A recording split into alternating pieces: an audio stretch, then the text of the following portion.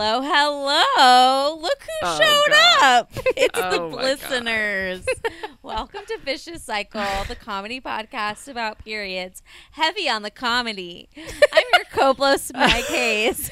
Yeah, that's right. That is Meg Hayes. Killing it with the intros. I'm your co-host, Meg Trowbridge. And I'm Kate Elston. Heavy on the comedy. That's actually a pretty good tagline that we should have used 105 episodes ago. We really should. Jesus, where were we? You know, my best ideas come 100 episodes in. I should have told you that at the beginning. Oh, my God. Anywho, we are your blosts. Wait, did you both introduce yourselves? Yeah. Yes. Okay, While you were giggling I at was yourself. cackling. Welcome, listeners. We're very excited to bring to you a very fun, a very spooky, just in time for the Halloween season, graphic novel called Squad. And we had a bleeding rainbow with the blighter herself. The blother. The blother, of course. Maggie Takuda Hall. Y'all ready for this?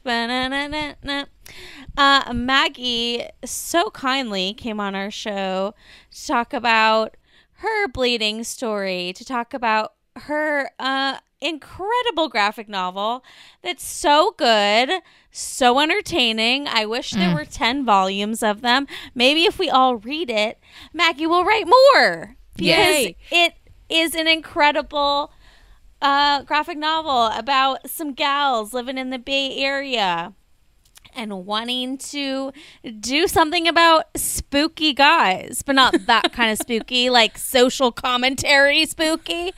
I'm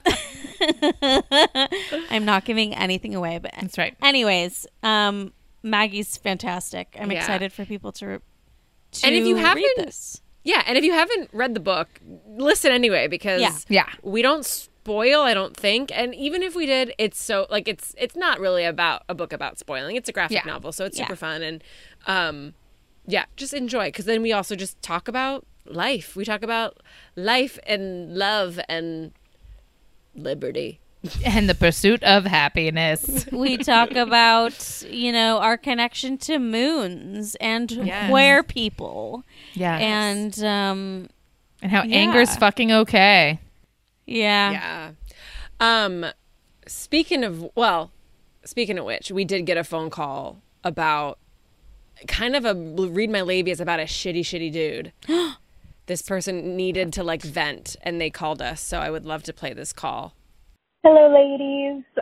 This is Caitlin. I have a Why I Cry / Read My Labia / everything. So I had an interesting encounter in Walmart today. I am going out of town this weekend, so I went to Walmart kind of, later in the evening. And, I'm going down the aisles, and all of a sudden I hear, "Excuse me." And I look over, and it's, a guy, and I'm probably maybe a couple of inches taller than him, and he's like, "Can you help me get this from off the top shelf?" And, there was a case of waters that was kind of pushed back a little bit on the top shelf of Walmart shelves or whatever. And I was like, "Okay, sure." Excuse me. And so I get over there, and he's like, "Can you pick me up?"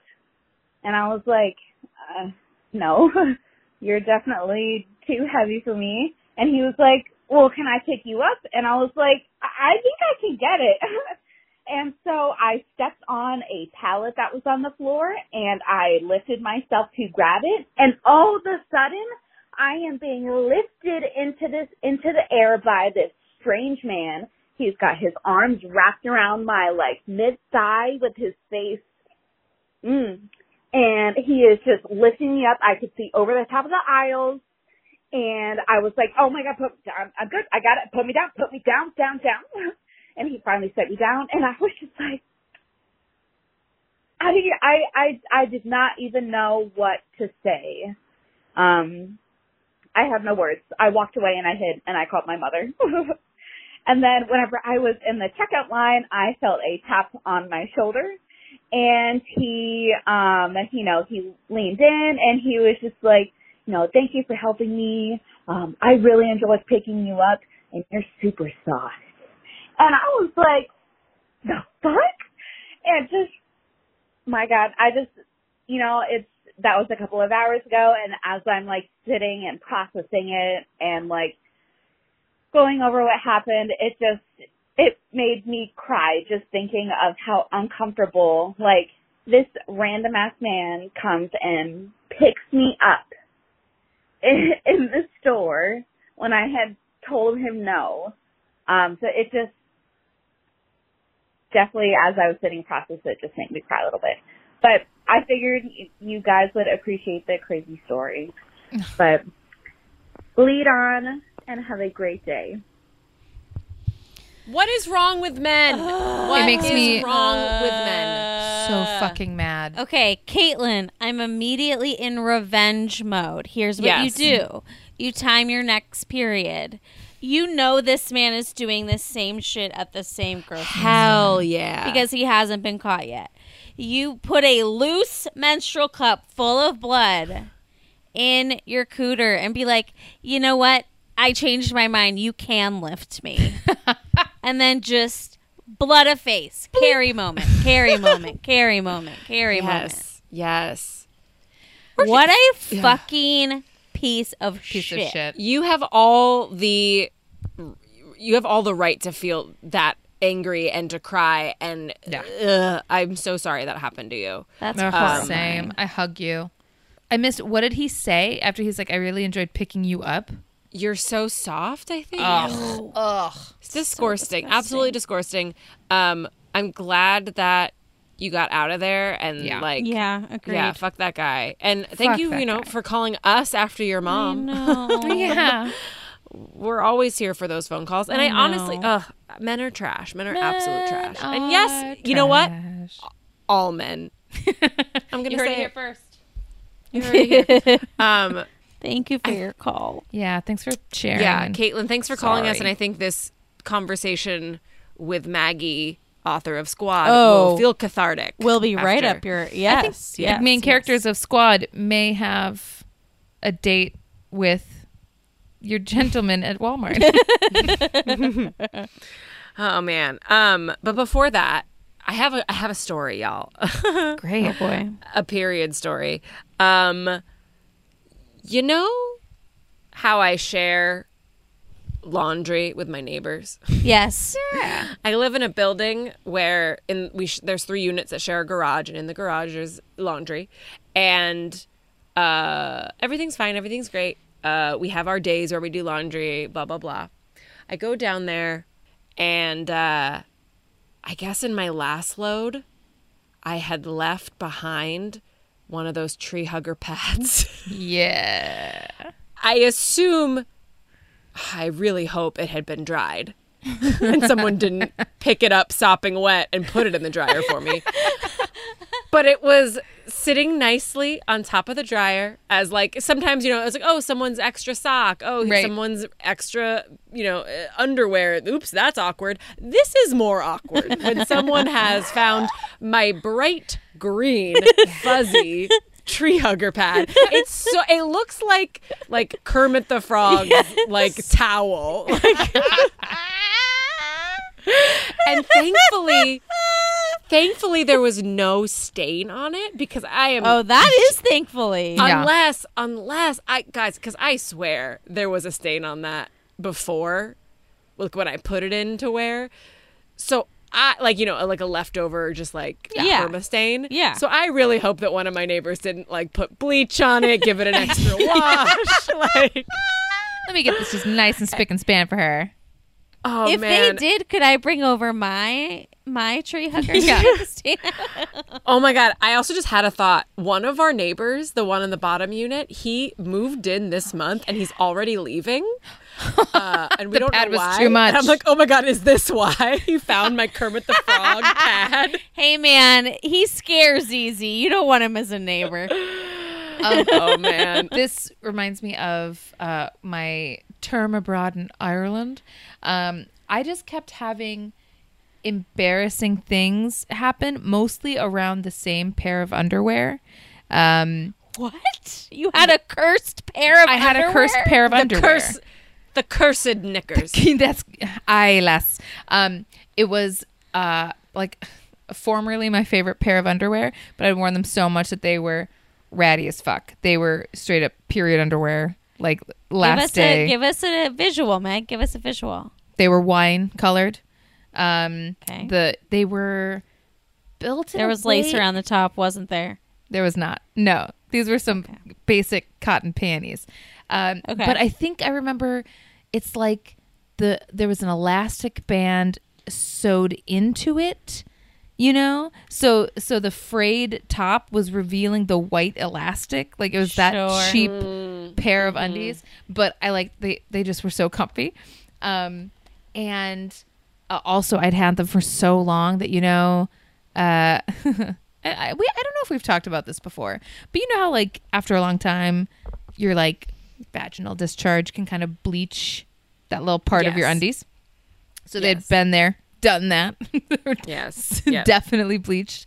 And then ratty. Like there were holes. They were like fraying in many spots. They were a sad pair of underwear that should have been thrown away by this point.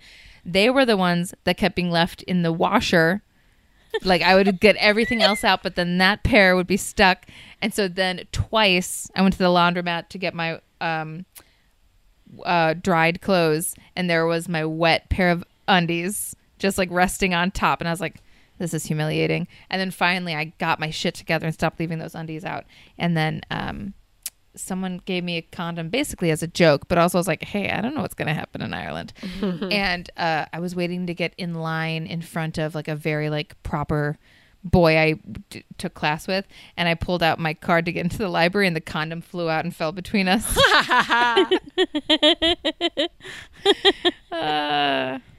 Who knows what people thought of me. And you still have that underwear to this day. And the condom. Hope to use it someday. Can't wait. Here it's great. Should we do a proper intro for Maggie? Maggie Tokuda Hall is the author of Also an Octopus, The Mermaid, the Witch, and the Sea, and Love in the Library is her latest release, and it's inspired by her grandparents' story of their experience in an incarceration camp. But it's a beautiful illustrated book, and everyone should read it, and you should also read Squad, which we're going to talk about right now.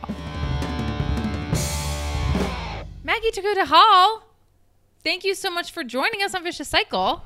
Thanks for having me. I love talking about periods. Yay! Yes. Then you've come to the right podcast. You may have had the quickest period reference in a book. I feel like it was like page 2. I was like, Thank damn, you. Yeah, okay. Right off the top. We're getting go. into it. So, you know, in past seasons, we have episodes called Bleeding Rainbow, where we all read a book and discuss it. And this is a very special episode for us because we have the author of the book we read together here to talk about it. What a privilege. What an honor. Do we want What an honor. Do we want to hit with the song?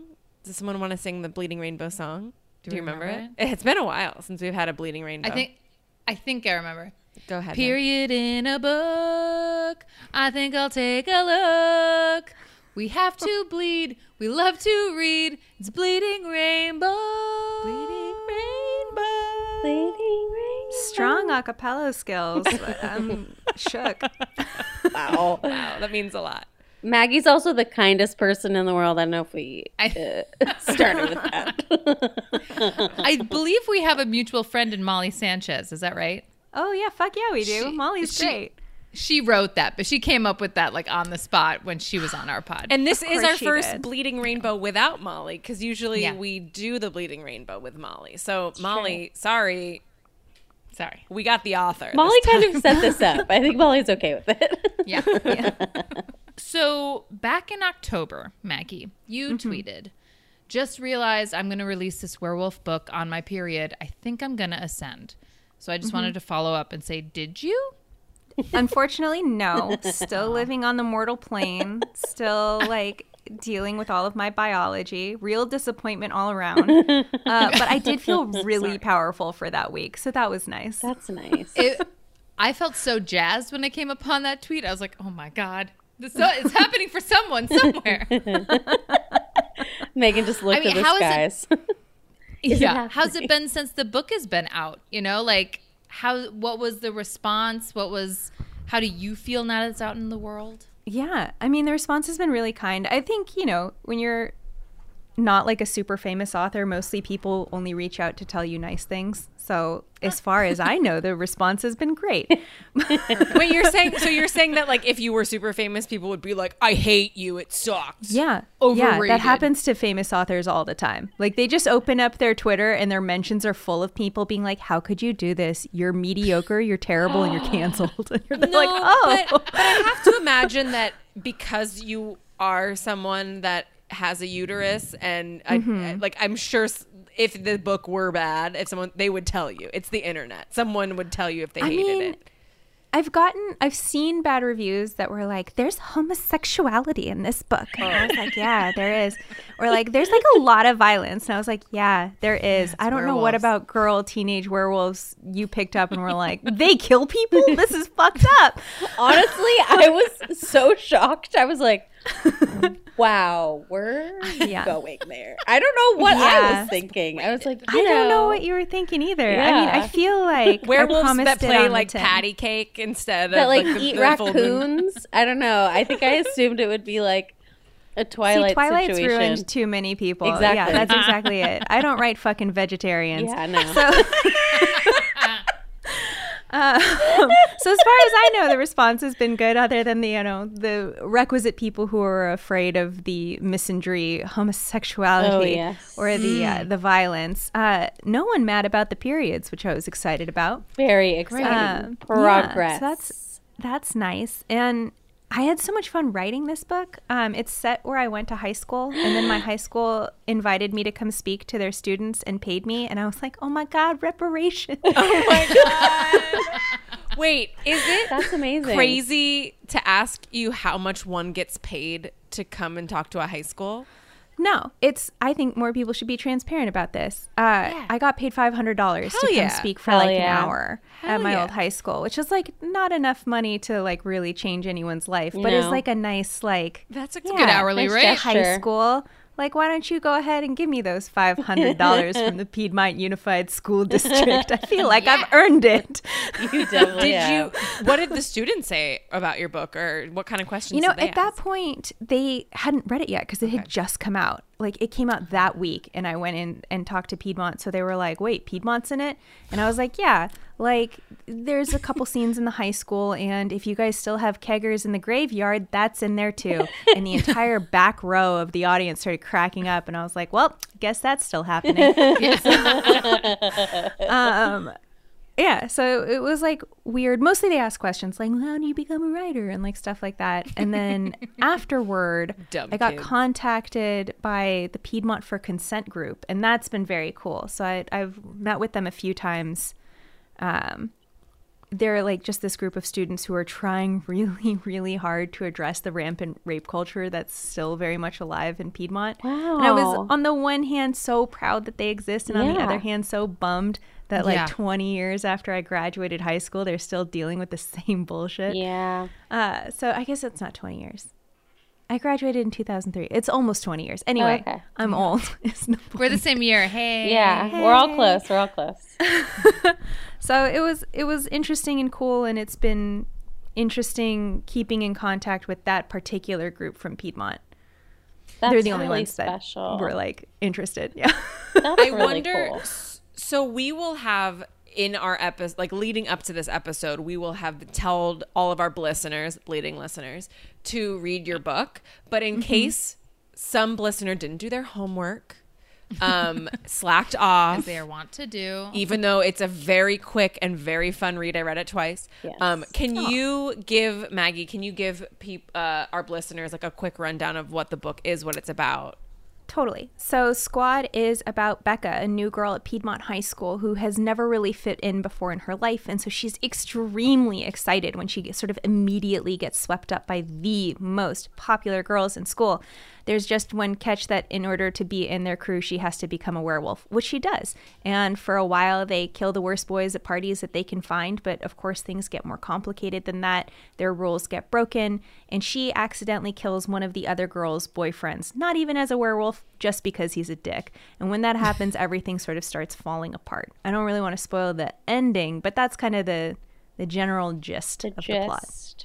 And I mean, so you said it where you grew up.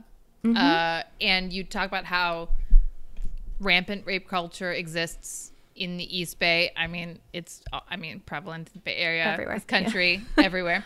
It's actually famously just to the East Bay. That's the only sure, yeah. SF doesn't have a problem. But I mean, was that like what kind of came first with this book? Did you always know you wanted to set it here? Did you always know that would be the target of the werewolves, or did you start with werewolves and it led you there? I'm kind of curious, what was the inspiration? Where did it all come from? Yeah, I mean, I had been trying to write about Piedmont since I left Piedmont. I left high school like really angry about a lot of the things that I had seen and experienced, and was like, someday I'm gonna tell everyone what it's like. And every time and then every time I would sit down to write it, it was just like so grim and angry that like I didn't even want to read it. Like it's my own we've anger. Been there. Like, Jesus, this is boring. And it wasn't until one day I was like, oh my God, what if they were werewolves? And it was called Bitches, which is not a title that stuck, unfortunately. It's a great title. Didn't make it all the way through. That I was like finally able to. So good. For some reason, I let that one go. I told my agent I was thinking about that title, and she was like, "No, you're not." You are absolutely not doing that. Yeah. Yeah. So as soon as I figured out like, oh, girl werewolves, that like allowed me to have fun with it in the way that actually felt truer to the experience, because I was angry at the time, but I wasn't like so grim and so upset all the time that I like couldn't live. I was definitely doing stupid teenager shit that was absurd and hilarious. You were still doing keggers in the graveyard. Yeah, exactly. Like, how seriously can you take yourself if you are still at an age where your pussy smells bad because you haven't figured out how to deal with it? And you're going to keggers in a graveyard. Wait. Go back to that first thing you just said. It really makes sense why you and Molly are friends. Like, sorry. You're like, okay, so I played softball all year round, like very competitively. Maggie. Exactly. Fellow softball girl right here. Exactly. So you understand. Yeah. Like, you have to wear those like compression shorts over the shorts. You're sweating all day in them. And then you're like, that's weird. Time to go to a party, no time to shower. Exactly. I mean, the graveyard is calling. This is how I live because I'm 17 and I'm fucking stupid.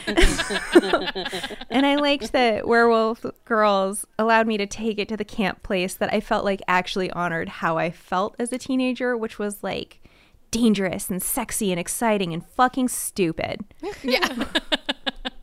I love that. Oh, and did you always mean it to be a graphic novel, or did that come because you're like, well, obviously this all equals as soon as werewolves, I was like, comic book. Like, who wants to read a narrative werewolf book? Twilight. I guess people. But I guess. I always feel like werewolves are so inherently goofy that there's something about them in prose that like it's like trying to write about a dick in prose. Like, there's only so many euphemisms, only so many descriptions you can do before it just feels real silly. And I liked with comic books that I could kind of still do it and it would still be funny, because werewolves are inherently funny, but I wouldn't have to be coming up with a million metaphors for rending flesh, transforming or whatever. Like, you can write that once in one story and it feels good, and the rest of the times it's just, you just feel silly. Rended some more flesh. And... Yeah. So what does it look like to be the author of a comic book or a graphic novel versus the illustrator? Like, what does that collaboration look like? Yeah, so it like depends on the route in publishing that you go. Like I know traditionally published comics authors and illustrators work together much more intimately. And sometimes they come up with the ideas together and in fact, the illustrator who worked on Squad, Lisa Sturl, co-creates this great series called Witchblood with her husband, where they come up with all of it together and do the whole thing. And that's very cool. That is very different than what we did. Because I'm a traditionally published children's and young adult book author, and so I went that route. And so the script sold first to HarperCollins, and then my editor at HarperCollins, Martha Mihalik, suggested Lisa as her number one pick for illustrator, and I was like, well, she is my number one pick too. And then we went out to her, and gratefully she said yes. And she came back, and she had a couple notes of small things in the script where she was like, hey, what if we tweak this here or there? And it'd be like, I liked all her suggestions, so we took them. But for the most part, by the time she got the script, it was done. And then she took it and ran with it and made it something bigger and more complete and more complicated. And so it is it's the same discipline as writing a novel, except for that then some other professional takes a hack at it and just makes it so much better, which is really cool. That's so cool. So cool. Yeah. So you didn't write it in storyboard form? I kind of did. You kind of, okay. So I wrote it pretty loosely, where I'd be every once in a while I would suggest a panel break or something, but for the most part it was it read more like a script.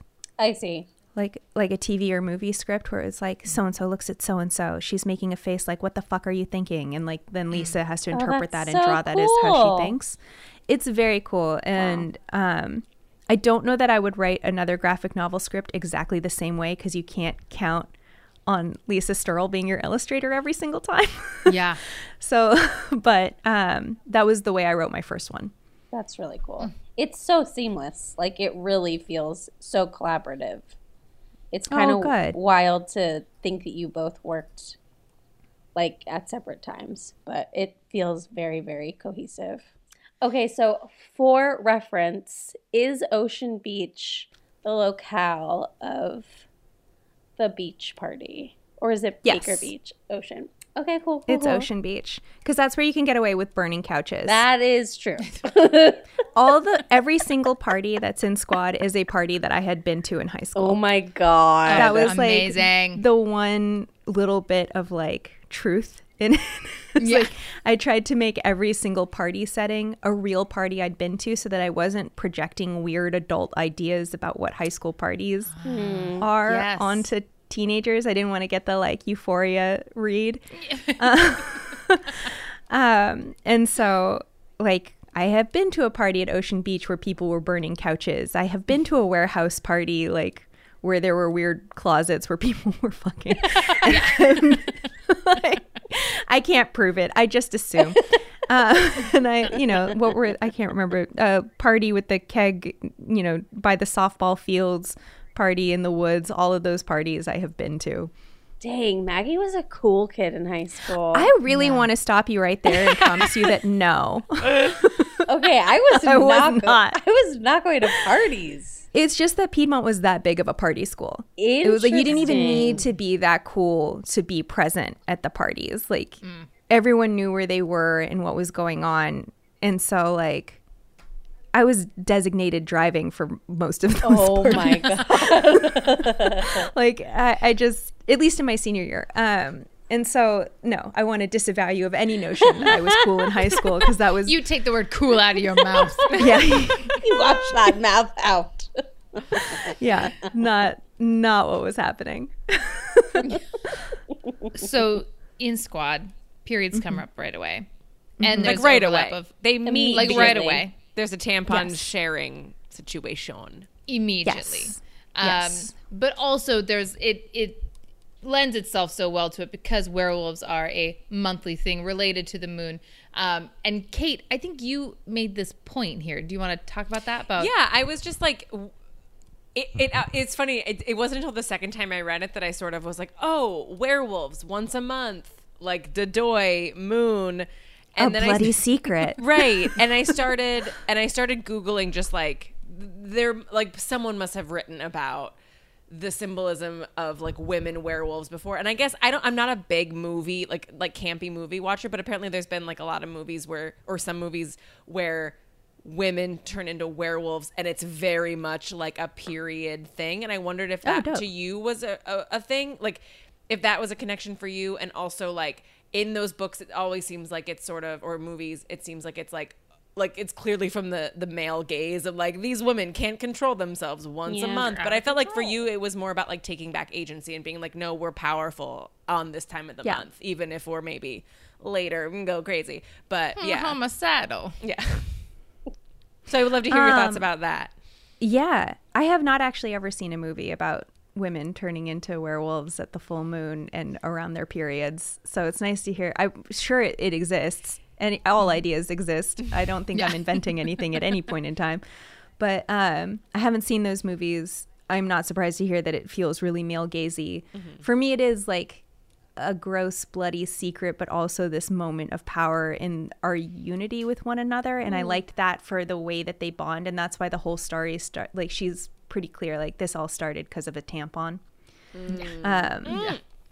And so I love tampons too as like the secret language that kicks off the story, because women are fucking secret agents with our tampons, and like we'll have like an entire purse full of them, and you never know who your ally is going to randomly be who like has one to bail you out. But it's like a thing where if you have one, you always give it away. Like nobody is stingy with their tampons. It's like such a weird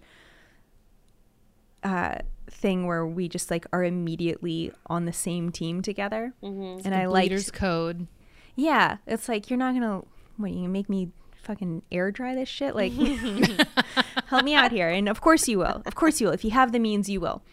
And so I don't know, I liked that was the way that she has this entree with this group. It's not her being cool, it's not her being interesting even, it's just her doing sort of the bare minimum like female or like uterus haver solidarity thing. And so I don't know, it felt very playful and fun to me, where it was like, this is not about being gross so much as it is about just sort of like addressing normal girl shit. Yeah. And I like what you just said too about like the ritualistic, like it's a secret, but yet it bonds people, and it can be kind of like a ritual. And I love that, because I think that's kind of where we land as like a podcast, is like we've sort of come to like, it started out all of us being like, oh my God, we're going to talk about this thing we never talk about. And now the three of us are like, fuck yeah, we bleed every month. What of it? You won't like, believe the clot I just had. Yeah. Let me show you a picture of my light day. So yeah, that's really cool. Really happened. Yeah. Well, and it's so cool because like looking at your oeuvre, if I may be so bold, you, if I may be so French, just say oeuvre. I may be so classy. But like all of your books, I mean, maybe, okay, so let's go over it. You wrote a children's book about an imaginative octopus.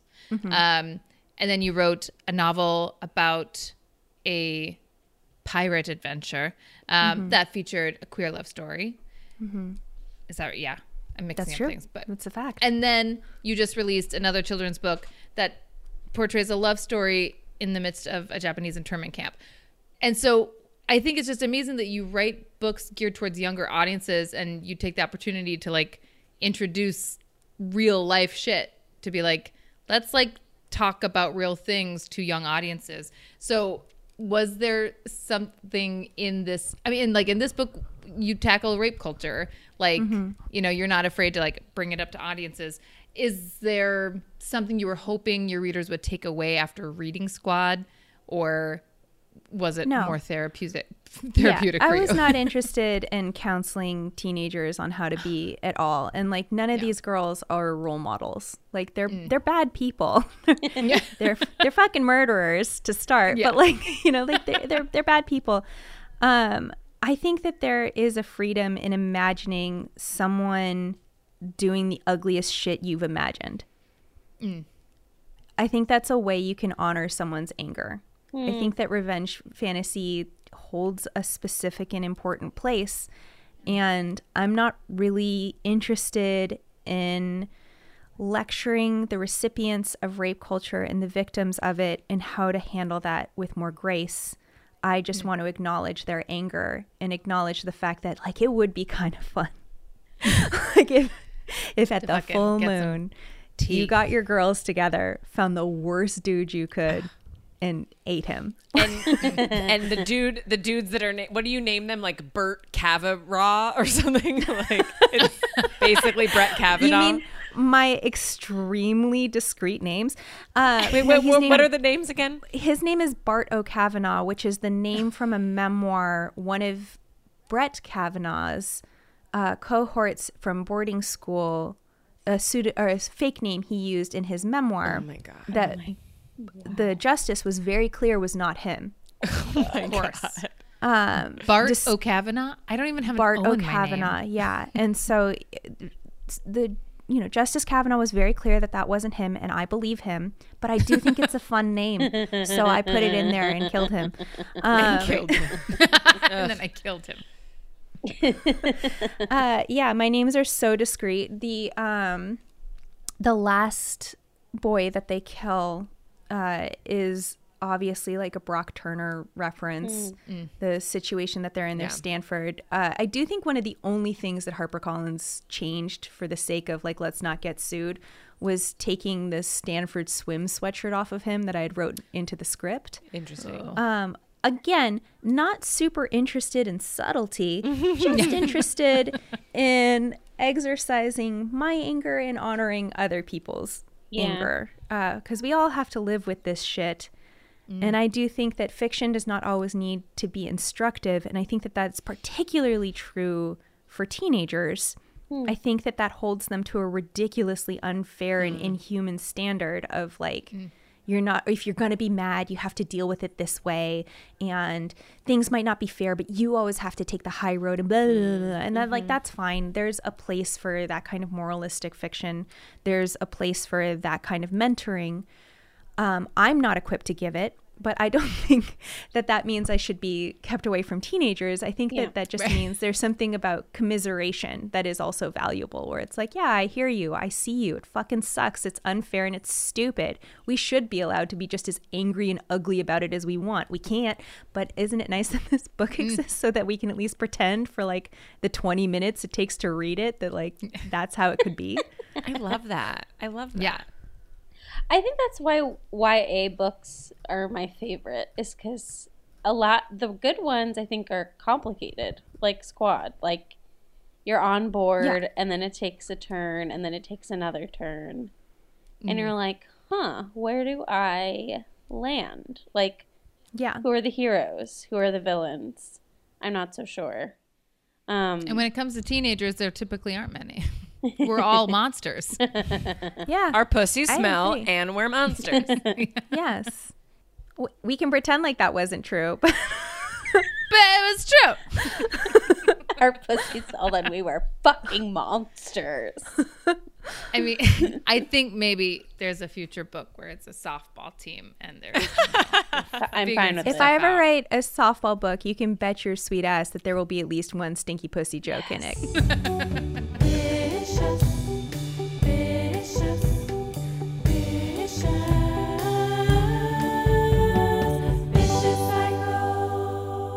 You mentioned in your book, or you just mentioned that the girls are not role models. And I read you in an interview you gave with a website or a blog, a publication, that this also is a little bit of a critique of white feminism. And I think specifically with the character of Amanda, who's black, who keeps telling her friends, like, I go by Amanda. They're like, yeah, Mandy. The constant microaggressions. Yeah. So I would love for you to elaborate on that. Like why, like throwing that in there and yeah. Yeah. I think it would have been really easy for Squad to be like a super fun, like, girl boss book. And I was like, how do I keep that from happening? And part of it was like, they're not, like I wasn't interested in any of that. And so partly for that reason, and also because I live in a world that is racist, and so it's impossible for me to imagine writing a story that even partially exists in our world that doesn't have that. in some aspect, especially in a place like Piedmont, which is so deeply racist. And so Amanda is the character who the entire plot hinges on. But she suffers microaggressions constantly throughout the story. And she's like the only one of them who seems to have a consistent moral center. Yeah. She's the only one who sort of like is like, this is not what we do. Like, this is against our rules. And Ariana, who's this rich white girl, constantly ignores her, constantly belittles her, and is also the kind of person who's really comfortable leveraging her tears for power. And I was like, okay, so there she is. There's my little white feminist in charge. White just tears, girl bossing and gatekeeping and gaslighting people all the way till she gets murdered. And so I think, like, instinctively I knew that something like that had to be in there, because I don't think that we can talk about feminism without addressing the elephant in the room of white feminism and this like extremely the way that white feminists have monopolized the movement at like literally every turn. And so it was impossible to both write a story that took place in Piedmont and like completely eradicate whiteness at the same time. So like one of the things I did in The Mermaid, the Witch, and the Sea, which is the fantasy novel I wrote, was the word white is never used to describe a character. If they're white, they're described as pink. They are not the main group of people in the story. And there were like real choices I made to sort of get around the way that a modern readership reads whiteness. I was like, I'm not going to play this game with you. But unfortunately, because Squad is set in our real world, in a real place, which I thought was an important choice, where it was like everything about this story is real except for the werewolves, basically. I couldn't avoid it. Like I just couldn't write this story without addressing race. And while Becca also suffers microaggressions and some racist statements made toward her, most of which were real things that people have said to me. God. Like you should date the other Asian guy in school or whatever. That happened to me the minute I moved to Piedmont. Wow. It was like 3 of the most popular girls pulled me aside and they're like, you're really pretty. And I was like, oh my God, thank you. And they're like, here are the boys you should date: Sean Tashima McCormick, On Tang, or Evan Brizendine, whose name you can't tell, but he was also half Asian. And so that's it. End of list. Those are the boys you're allowed to date, period. And I was like, wow. Anyway, so like on the one hand, it would have been really easy to just center the racism that I experienced. But I also knew that there were Black kids who came through Piedmont and it fucking sucked. And their experience was more brutal than what I had gone through. And so, I don't know, I brought that to writing Amanda, where it was like, she's not the main character because that's not my main character to write, at least for this first version of this story. I was coming from such a personal place, but she had to be there to acknowledge the real things that I witnessed and the way that racism functioned within rape culture within this world. Yeah. What was that like to go back to your high school and kind of have these very honest conversations? Like, I don't know. I can hope that your high school is better off now, but like, no, probably not. I mean, they paid me to be there, which is shocking. Yeah, that's cool. But like, did kids really resonate with this story? Were they like, yep, still happens? You could find every single queer girl in the audience. I could. Wow. Because they were all the ones who were getting like really excited about that's so cute. And then like everyone else, had the look that a high schooler will have when they're in a forced assembly. Yeah, totally. And so, I don't have any ridiculous or like false notions of grandeur of what my effect in the community of Piedmont is going to be. My hope with anything that I ever write is just like that the few kids who really need it will find it. And like, I don't know. I think because storytellers tend to get pretty up their own asses about like, I'm changing the world. And I'm like, I don't know. I think I might be helping like 3 to 7 girls feel slightly better. Or like feel like it's fair to be mad, Like I've gotten a couple, and I don't want to say anything too specific because it was like clearly in confidence, but like I've gotten a couple emails from people through my website where it's like clear that Squad gave them, it was the first time someone had ever looked at them and been like, yeah, that's fucked up. And so for the first time, they were letting themselves be mad about something and talk about it. And I was like, yeah, fuck yeah. Like, that's great. I've gotten like 2 of those. That's awesome. So like, you know, I am reasonable. Like, I feel like it's a small group of people, but that's what my goals are. It's just like, just some people feel a little maybe less alone, or maybe like they're allowed to be angry. I love that. I love this theme of like, it's okay to be angry, and let's just like, let's just sit and let's stew in that.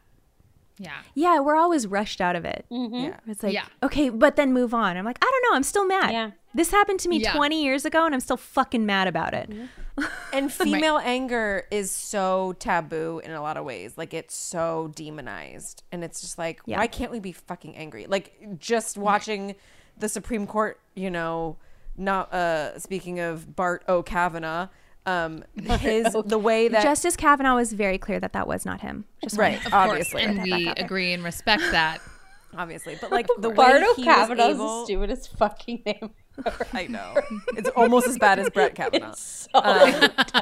But the way that he was allowed and like entitled to be so angry, and Ketanji, am I saying her name right? I haven't actually been listening. Ketanji Brown has just not been able to, like, all the memes I've seen of her are just her like I'm taking this in because I'm a black woman. I do wonder if that's more about her blackness than her gender. Like, absolutely, it's white women are allowed to be angry in a way that black women are never allowed to be angry. Absolutely, because of her race.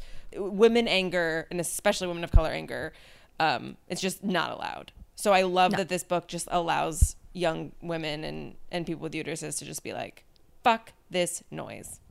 Yes. I also appreciate that you you have a queer representation, which is very exciting.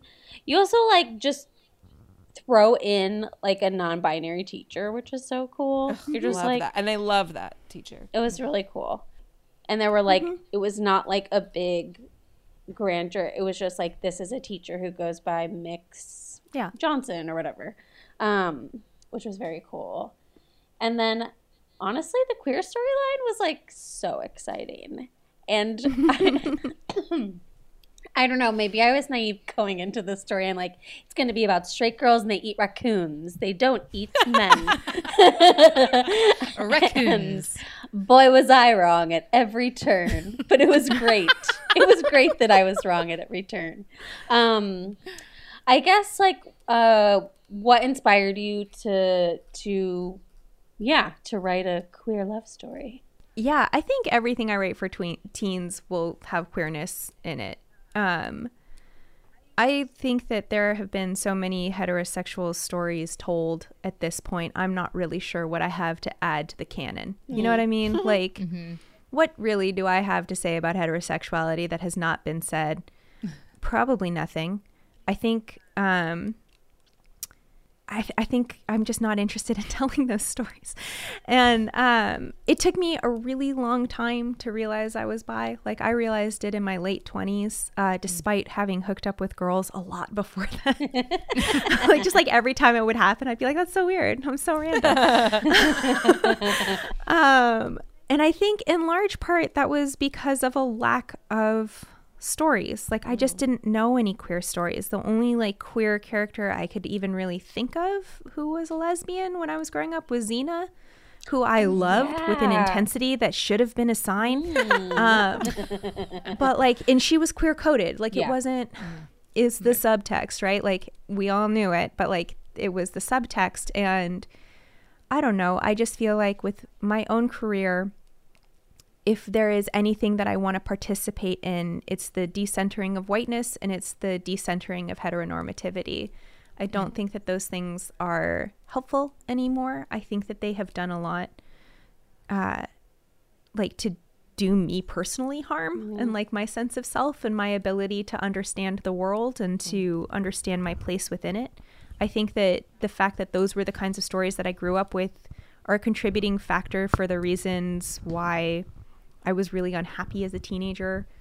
And I just, you know, again, like, stories can only do so much. And I'm not saying like, I'm going to change the world. But like, I think that refusing to participate in traditions that you know were harmful to you is like a very small gesture you can make towards young people, and it's one that I'm interested in doing. Honestly, it's a huge gesture. Huge. It does not take that much work. Yeah, that's the thing. You're like a hero, Maggie. You're a hero. I don't know, Maggie. Like, my carbon footprint is big, but I will write my little queer stories because, you know, I also feel like I would have been able to avoid a lot of the most detrimental rape culture experiences that I had if I had just realized that men were not the only avenue for sexual fulfillment available to me. Oh my God. And if I had not considered their attention so important because of heteronormative pressure, I would not have been in a lot of the situations I was in that ended up being so violent. And so it felt particularly important in a story about rape culture to offer, not that rape culture does not exist within queer culture. That's like a very naive thing to believe or say, but just that there are other options for the way that romance and sex can unfold was important to me. And it felt particularly important in a story that is about like the way that shitty men make teenage girls feel. Yeah. Well, I think the book is very universal. I think a lot of kids would deeply enjoy it and benefit from it. I hope so. Are there going to be sequels? I don't know. I've been kicking around a sequel idea, and it just like hasn't taken off yet. My writing's habits are really unhealthy. I don't have like good discipline. Who does? What happens is like I'll kick around an idea for like years, and then one day it'll click, and I'll sit down and I'll write all of it in like 2 weeks. Wow, that's like, awesome. That's like how I wrote Squad. It's like that idea. I had it for 2-3 years before I sat down and wrote it, because it was like something needed to click before I was like, I got it. I know exactly what I'm doing here. Nice. Yeah, that's super relatable. I mean, maybe it is unhealthy because that's how I also function, but it's very relatable. People like to think writers just like write at a seaside villa from 9 to 5 or something. And that's just not. I mean, I don't know. I did go on a retreat this year where I literally wrote at a seaside. Okay, it wow, wasn't a villa, Maggie. but like seaside vacation house Interview's with a bunch over. of other writers. Oh, wow. It was extremely great, and I got nothing done. All I did was talk shit with other writers. That sounds it was fucking great. It was not a villa, but it was a cabana. But that's it was a hacienda. It's fine. Yeah. So tell us a little bit about this. Like, the story is being picked up, perhaps for the screen, optioned by Lionsgate. Yeah, you guys know as much as I do at this point. Cool. So I don't. Cool talk. Yeah. So television. I mean, it got optioned for TV. Fingers crossed that it happens at some point. They have to give me money either way, so like it works out great for me. Yeah. That's so exciting. It's very cool. It was, okay, it was very exciting when it happened. Right now, if you had to cast the 4 people, or just at least maybe the character of Becca. Becca's the main character, right? Yeah, I don't know teen actors well enough because you'd have to cast like real teenagers. But cast it in the or in at the least teens. up to 27 years old. Yeah, cast them in the teens of our youth then. Like oh, okay.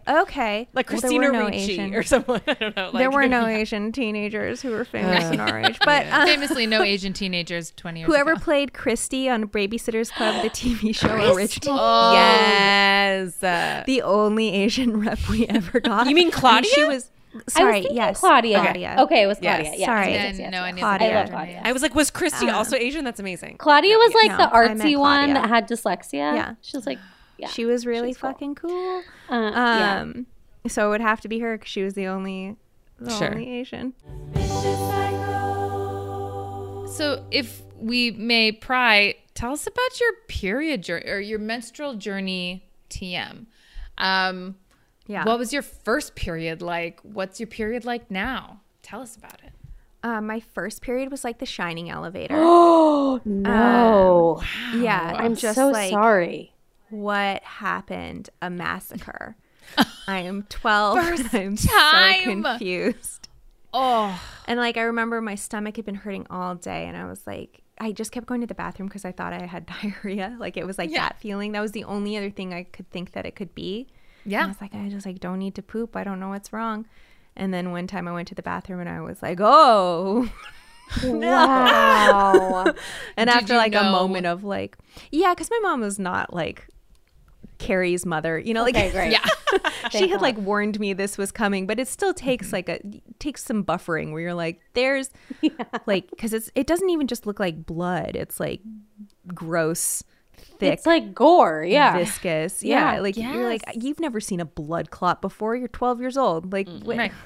So anyway, there was like a minute of like, what happened? What's in the toilet? And I remember it being like, have you eaten like a lot of beets ever? Yeah. Yeah. And I was like, is that what happened? And I was like, but it wouldn't be like that. Also, 12-year-old eating beets, good for you. Yeah, way to know My mom that. had a really great garden, so she would grow beets, and I would just like gorge myself and then be like, my poop's purple. But isn't being a vegan fun? And then my periods have been misery ever since. Oh, really? Yeah, so I had sorry. undiagnosed endometriosis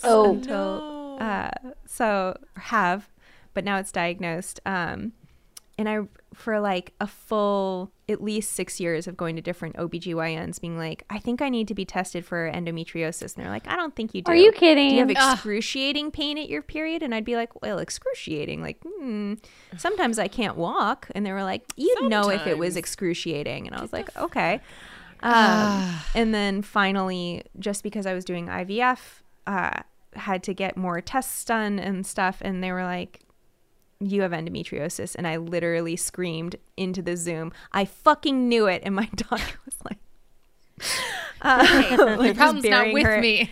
Yeah. She was like, I'm the one who tested you. Please don't yell at me. But I had told her, like, because she was like, do you think you could? And I was like, yeah, I've been telling every doctor that I think I have this. This is the only time I've ever like really tried to tell a doctor, like, I really think I have this. And every time they'd be like, WebMD, settle down. And then of course I actually have it. So fuck all of them. My periods are miserable. I get really bad cramps. I get really bad mood swings. But at least now I'm really good at knowing when I'm PMSing. I'm like a fucking ninja with that shit. Do you ever do the thing where you get mad and you're like, am I mad for the right reason? And then you just squeeze a titty. And the answer's always That's how yes. I know. Yeah. If I have to squeeze, the answer is almost always yes. Wow. Yeah, because then it hurts and you're like, yep, that's what it is. I wrote a whole ode to my sore boobs in song. Because I don't anymore since I'm back on birth control, but since I had a baby, I haven't had the sore boobs. But without fail, off birth control, man, my boobs got so sore. So I feel that. Yeah. What you just said about, we've heard that so much about doctors that's the tale as old as time. And I think your next graphic novel should be people turn into werewolves and kill doctors that don't diagnose them. I mean, honestly, that's so personal. That's like in my diary. Maybe not werewolves. Maybe this time it's, I don't know, like vampires, assassins. I have literally lost a friend because of this. I think like the not endometriosis, but not taking women's pain seriously. She went to different doctors for 2 years being like, I have this really bad pain, and they were always like, it's anxiety. You're a lady with a high pressure business lady job, like your body just like can't handle it. And by the time a doctor finally gave her the test she needed, it was stage 4 cancer, and she died within like 6 months. And so, like, it is never a surprise to me to hear these kinds of stories. And I remember the day of her funeral, I went to Target to, like, pick up frames to, like, put her pictures up around her funeral. And the lady checking me out was like, oh, are you doing some decorating? And I was like, no, actually, I'm going to a funeral. And I told her what happened because I was pretty pissed off. And she's like, that's exactly what happened to my mother. Shut up, dude. No, I'm not. And I just remember being like, okay, fuck everyone. Yeah. Fuck like, everyone. Fuck and then you were like, we should start a coven. I have this necklace that I'm going to give you. Meet me in the squad's actually dedicated to my friend who I lost that way because it just she was my boss when I worked at Apple and like absolutely my like role model for how to be a feminist in male dominated spaces. We talked about it constantly. She was so powerful and she read a really early version of Squad and got like a really big kick out of it. What was her name? So, Barbara Lilly. So she's the BL that it's dedicated to. Yeah, my favorite Barb story, sorry, this is not to do with periods, it's just a great story. Let's hear it. Here for it. We used to have all these meetings in Midtown to like go meet with all these different publishers, etc. And of course it's like dudes in suits. And she was like, have you ever noticed how they like always expect you to get out of the way? And I was like, yeah, totally. So we did an experiment where we just refused, like we just walked straight lines and we got so beat up. Really? Yeah, it was great. And I remember being like, oh, I'll never do that again. And she just decided that that's how she lived after that. Wow. And so she was walking against a Giants game, like foot traffic, just doing that. And I think that was the time where she was like, maybe I don't want to do this all the time. But she was like 5'2" or something. And so I just love, like when I think of her, I picture her like shoulder punching her way through traffic. That's incredible. At 5'2", like through all the Giants game shit. So that was Barbara Lilly. She was great. She thought it was very funny that I said that straight white boys had always been a national priority. So that line stayed in. That's amazing. Also, that's like one of my pet peeves, like bad walkers in general, like not inconsiderate walkers, but especially men walking right at you, and you're like, I'm on the side, I'm doing the right thing, and you want me to step off the sidewalk? Oh, yeah. I'm gonna shoulder check them next time. No offense to you three wonderful ladies who I'm sure do not do this, but white women do this too. Like if they're on a street and they're walking toward me, they will always expect me to move out of the way. Wow. Especially women of a certain age. Yeah. So it's like, it's very, some of it's gender, some of it's race. Yeah. It's always complicated. Barbara was a woman of color as well.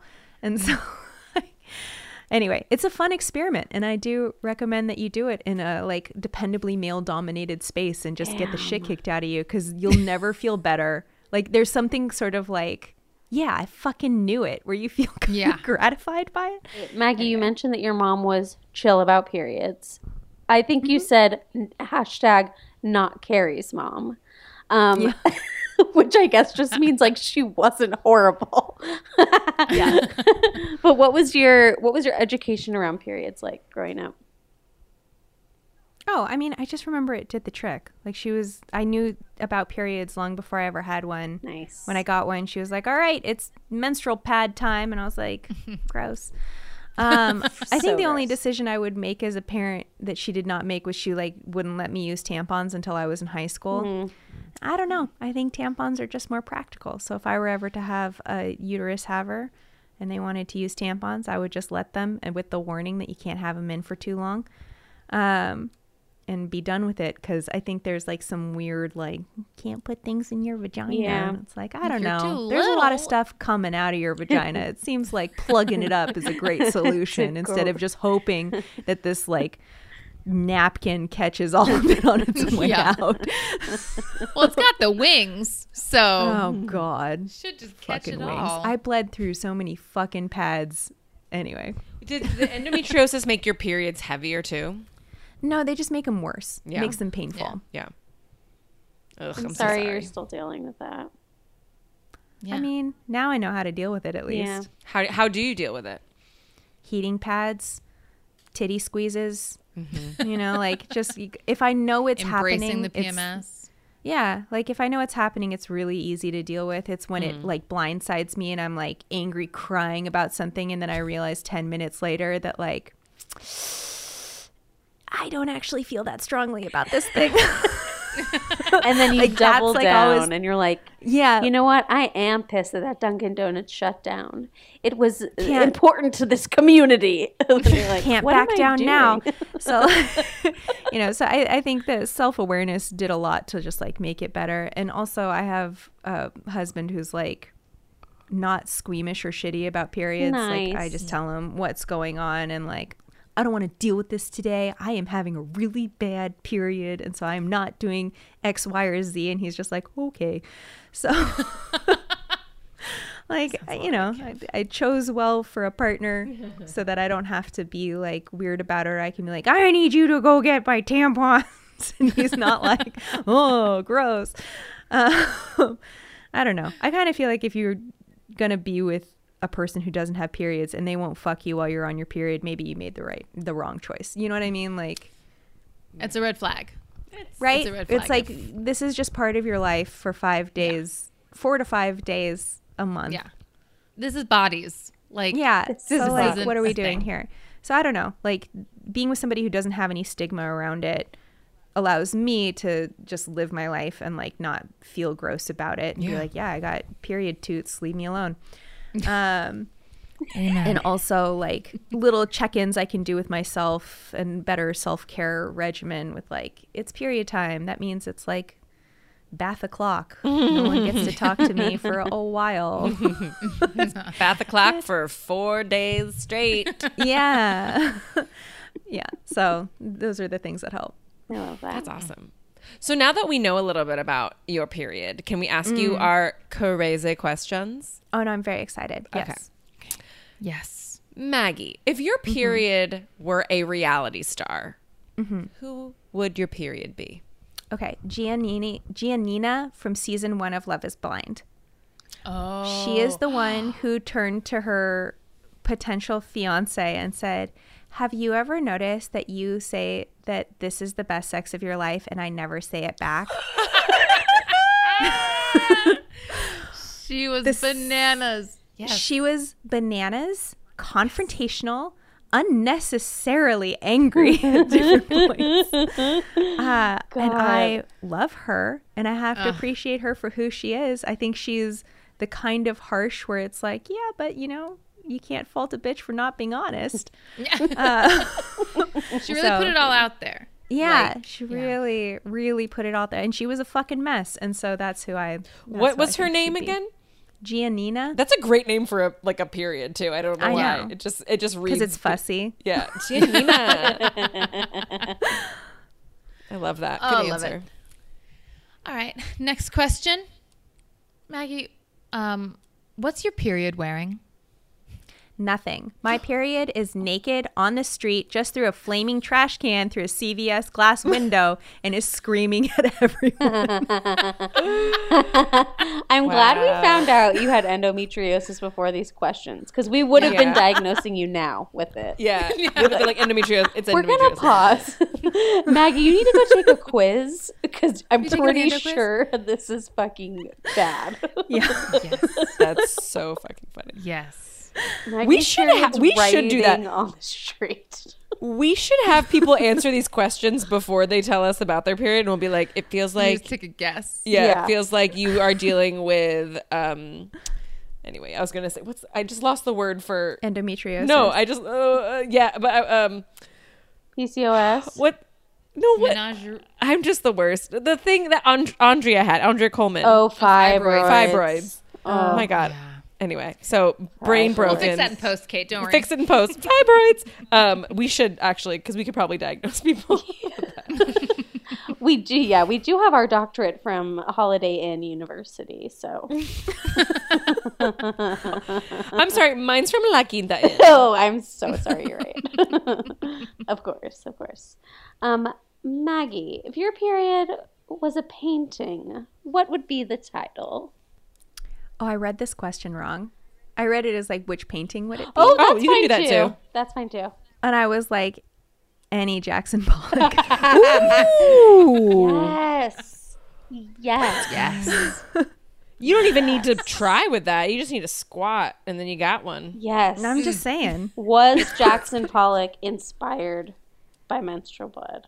I have to assume so. Maybe he invented the menstrual cup, and I don't. We're gonna do some digging on this. Yeah, that's too perfect. I don't know anything about Jackson Pollock. He maybe is a huge misogynist, but it's a good guess, Meg. It's a good guess.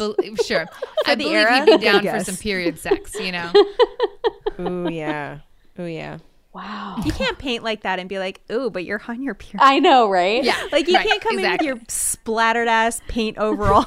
Oh, my God. Oh, you're disgusting. We need to write this sketch. Dirty. We need to write this comedy sketch. Be like, oh, my God, I can't believe I'm in Jackson Pollock's apartment. I am. We're about to get down and dirty. I am on my period. And then he's like, but don't worry, he laid a canvas down. Yeah. He's like, you need to leave. It's too messy. and then he secretly takes the canvas and sells it for exactly. No. I'm into this. Maggie, you're a damn delight. Thank you for having me today. Before we let you go, would you like to plug anything? I know you have a new book out. You also have a podcast. Yeah, I have a podcast called Failure to Adapt. It's about book to film adaptations that I host with Red Scott, on which Molly Sanchez has been a guest a couple of times. Her episode of Ever After and Cinderella should be coming up soon. And I did not know this about Molly, but she's a fucking Cinderella scholar. That is not a joke. That does not surprise me. Molly is like the smartest person when it comes to that kind of, oh my God, that's amazing. Sure. I'm going to listen to that. I love Ever After. I'm definitely listening to this episode. Yeah, we're all of the right age where you're like, Ever After, it defined what I think romance is. So Failure to Adapt.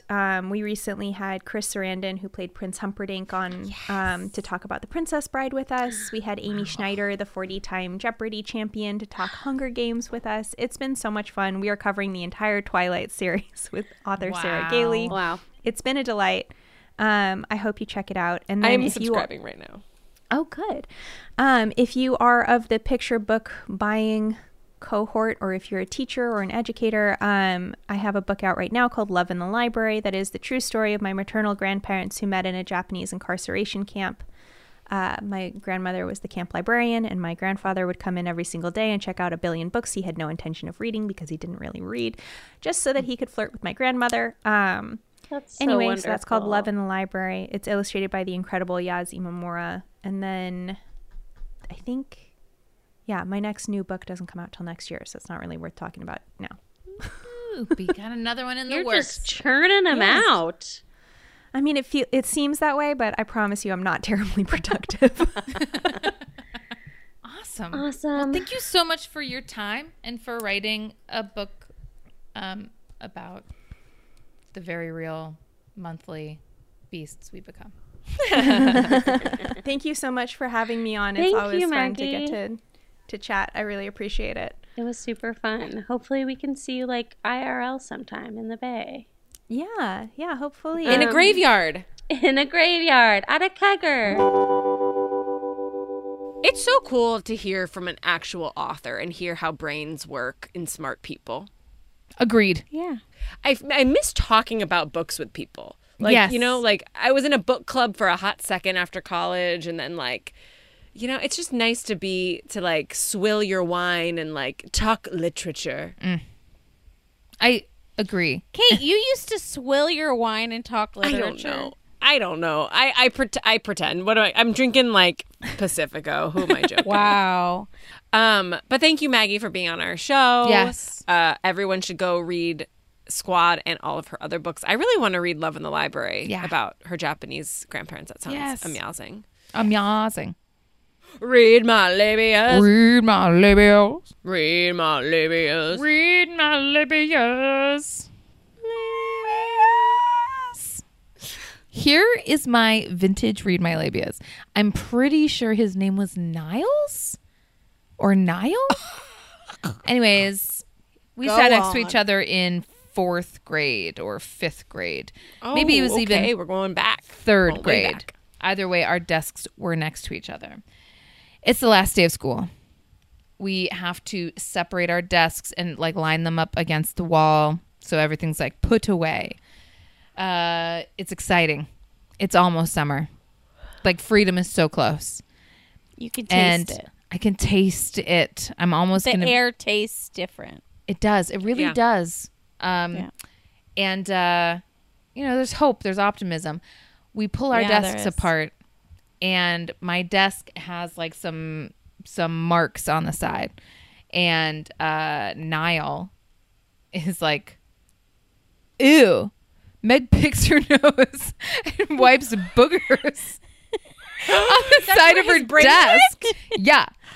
And he just They do look like boogers, though. I know exactly what you're talking about. They do look like boogers. And he says it what so looks loud. Like boogers? Just desk business.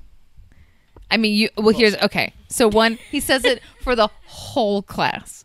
For the he's whole in class. The wrong. And and I'm just standing there like, oh my God.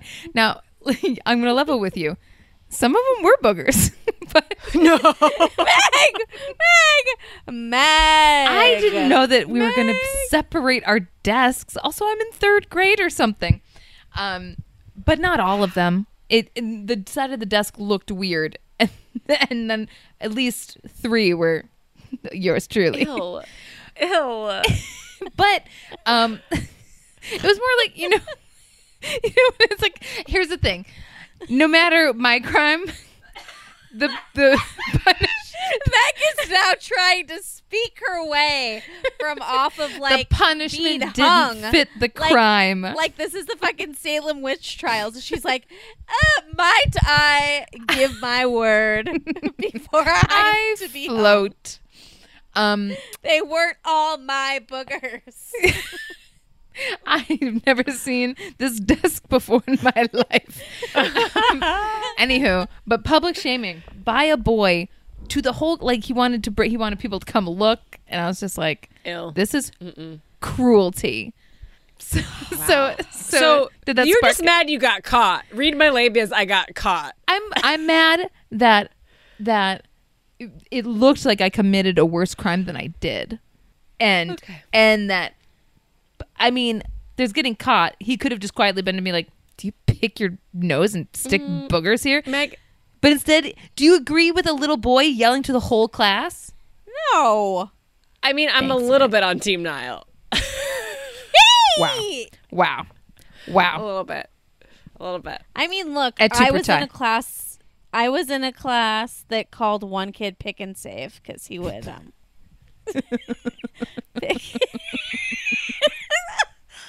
So, I am part of the problem.